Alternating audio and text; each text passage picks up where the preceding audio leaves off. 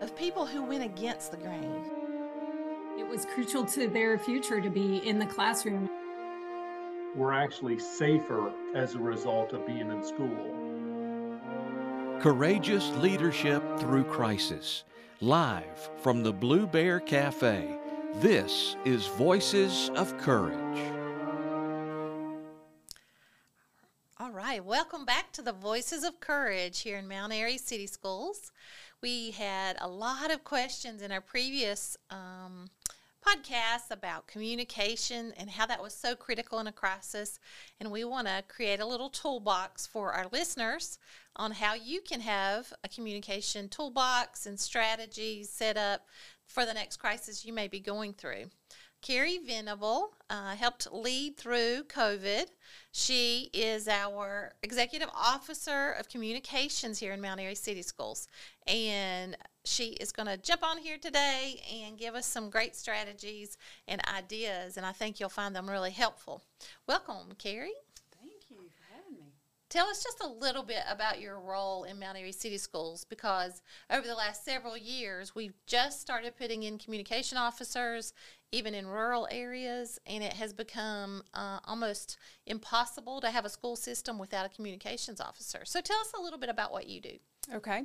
Well, I'm in my 21st year of education, and I will say that had you asked me 20 years ago what I would be doing, this would not be anywhere in the realm of expectations. So I graduated from Appalachian State in 2002 and started teaching 5th grade. I taught kids for 6 years. Then I accepted the role here in Mount Airy City Schools as instructional technology facilitator, so I was able to work with adults. And somewhere through that time, I started cross-training with Judy Walker. And when she retired in 2012, I was gifted the additional role of public information officer. And I was so infamously told, we don't write a lot of press releases around here, which I quickly found to be not true, and that public information officers do a lot more than write press releases. So I believe it's been for the past 11 years that I've really been focused on communications, and that role continues to grow and grew tremendously through COVID. It really did. It has become kind of a life of itself. The school districts and the superintendents really never thought about press releases, public information going out at the level that we have been through COVID and that we will be in the future.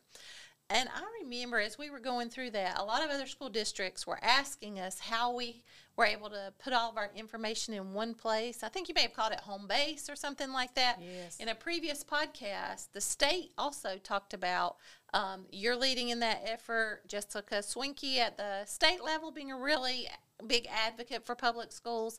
And since we're in a school choice environment and there's private, homeschool, charter, lots of choices, what does this one landing place for all communications look like? So I will say that during the time of COVID, it very much felt like we were all drinking from a fire hose.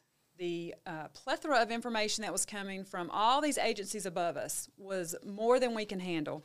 And I remember that as a leadership team, we were sitting together just trying to take information and make it piece by piece, how could it be digestible for our stakeholders? I believe we had probably 7 iterations of a press release before we ever got to publish the first one. The information just changed at such a rapid pace. So we were all sitting together, and I remember everybody was problem solving, different departments, what our new needs were, things that we could no longer do, like a student could no longer take up the lunch count to the cafeteria. So how are we going to go about changing the way that process worked?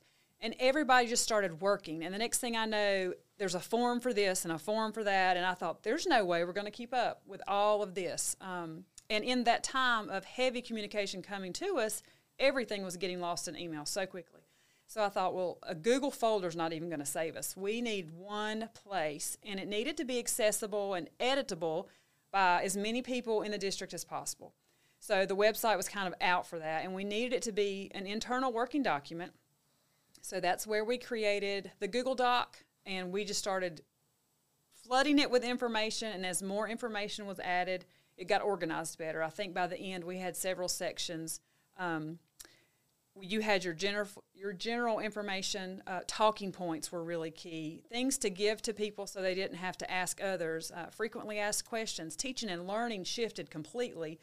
There were new protocols for attendance and accountability, and just everything had a change to it. So where could we put things and organize it in a way that our folks could get to it? A lot of the things, too, that Dr. Morrison did was frequent communication with our staff. So there was weekly a communication being sent out to staff. And what we did is we also created a historical tracking document. This Google Doc was basically history just being added to all the time.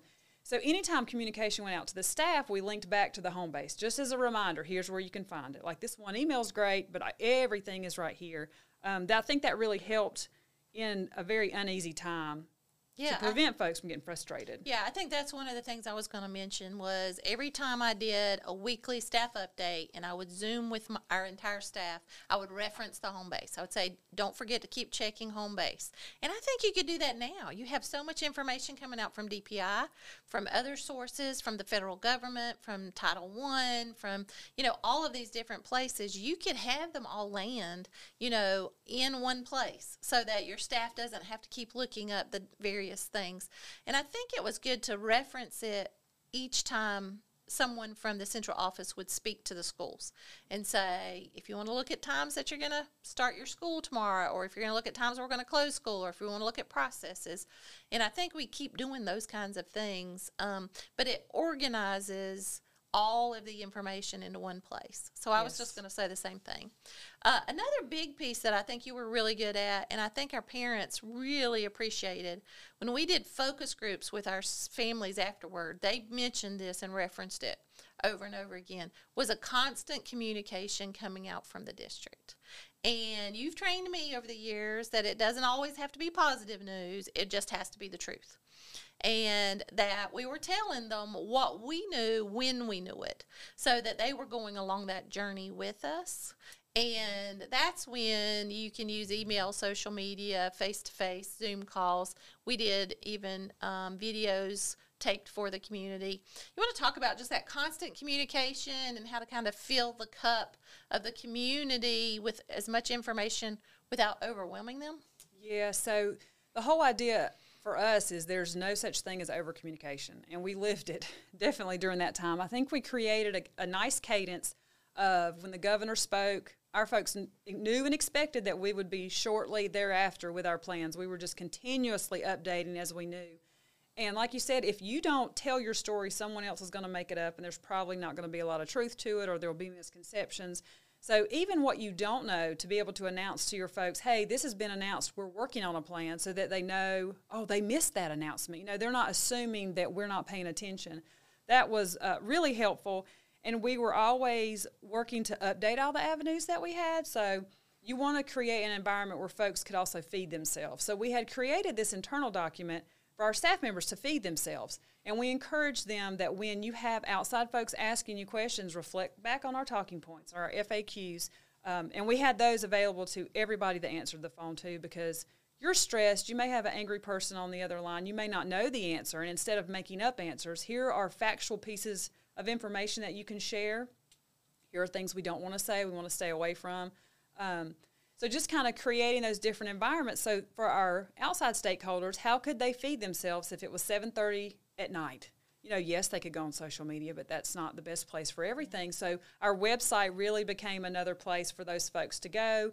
And when we did post on social media, we would link back to those avenues for folks. Remember this, because memories fade pretty quickly, especially through a crisis. Things that might have gone well a year ago, the same crisis is going on, and folks think differently about it. Even how they feel about things change. I do think another big thing that we did is I stayed really responsive on social media. We wanted our folks to know that if they asked a question, we were going to answer, either that we didn't know or what we did know, and that was a great way for us to clear up misconceptions. It gives you a pulse of the community, so you know what they're thinking, what's heavy on their hearts, what are they stressed about, and it allows you to build proactive messaging while also being reactive in a way that they're like, okay, somebody's listening to me. I'm not talking to nobody. Yeah, I think those are really good points. I said the first point is that you are empowering people at the school with talking points. You have public information officers at each school. So you have a team that's answering this, and then you wanted to be clear that, this is the information we can give out right now. These are the information points we don't know yet. So I think those are really good. New superintendents may want to think about talking points, preparing those ahead of time so that when the crisis comes, you've thought through as many different crises as you can before that hits. And then you bring up social media. And so I know a lot of superintendents tell me they hate social media, they don't want to be on there. And I say to them, you either own social media or it owns you. And so I think you have some strategies for how to effectively use social media. And again, it's more about this transparency, telling the truth, making sure you're responding. And we have this back and forth about comments sometimes where it could be fringe groups, right? It's not the majority of your folks. So in those cases, you may say, listen, let's just take this offline. I believe this is just you that may be concerned about this, but I still want to answer your question. But if it is the majority of the community and you really feel like, a statement needs to be made, then there are some things you can do there.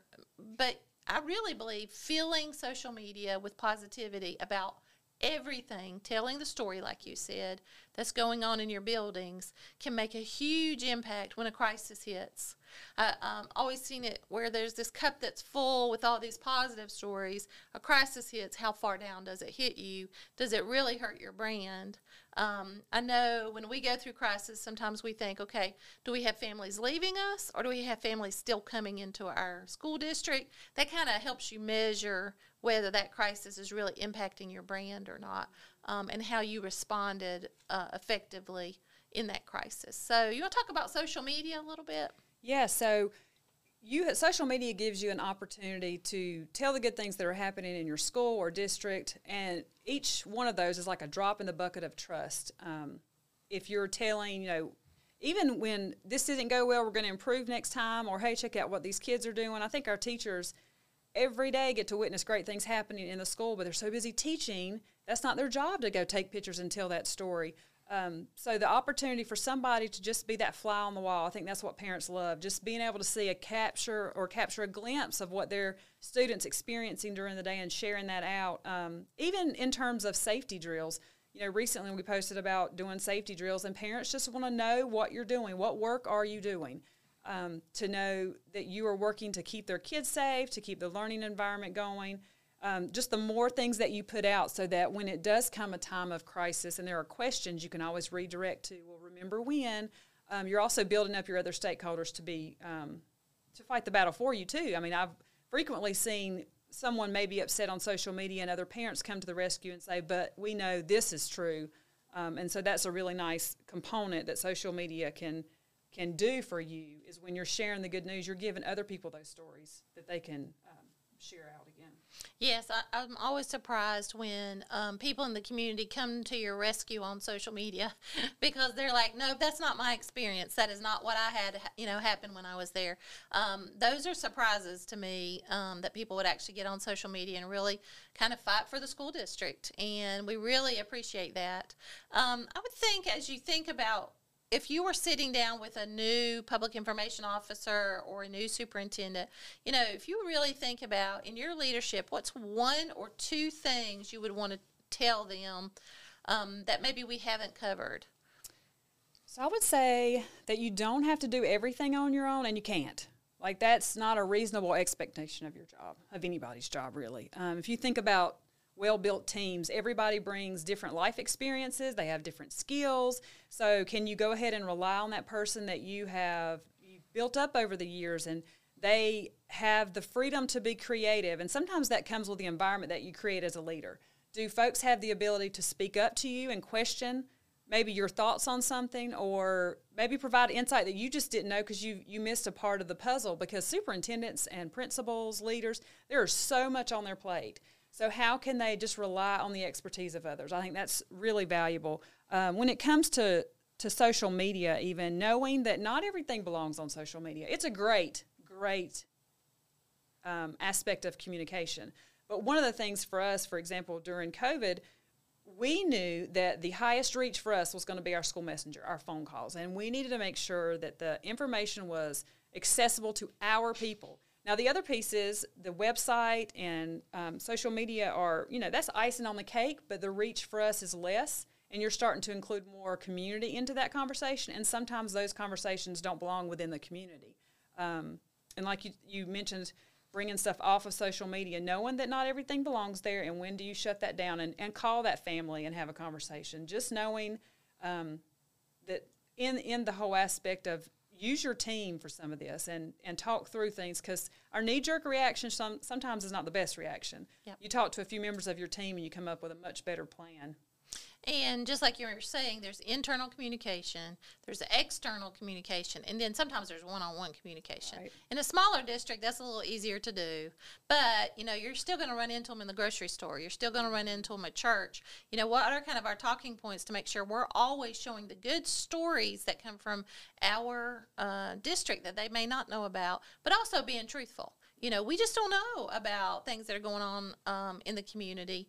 We don't know about some of these negative aspects. We're just trying to do the best we can. And I think one of the big things that you've done, which I would say for a new leader, is talk to experts in the field. We had experts come in from Disney who talked to us about customer service. Mm-hmm. And I remember staff members saying, why were we working on customer service? I said, because these customers can go somewhere else.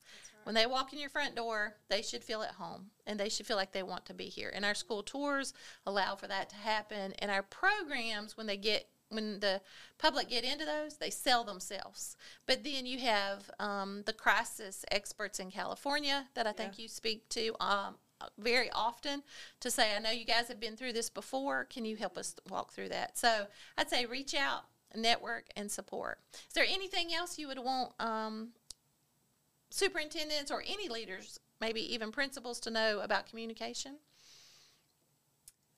Maybe if you ever want to know more, speak to your communications person or another communications person and maybe talk through just what one event looks like for them, because there are so many logistics that go under the radar. You have somebody handling it, but for you to know what that looks like, I think it empowers you in your role. Yeah, I think so too. Thanks so much for joining us today on Voices of Courage. Thanks for having me.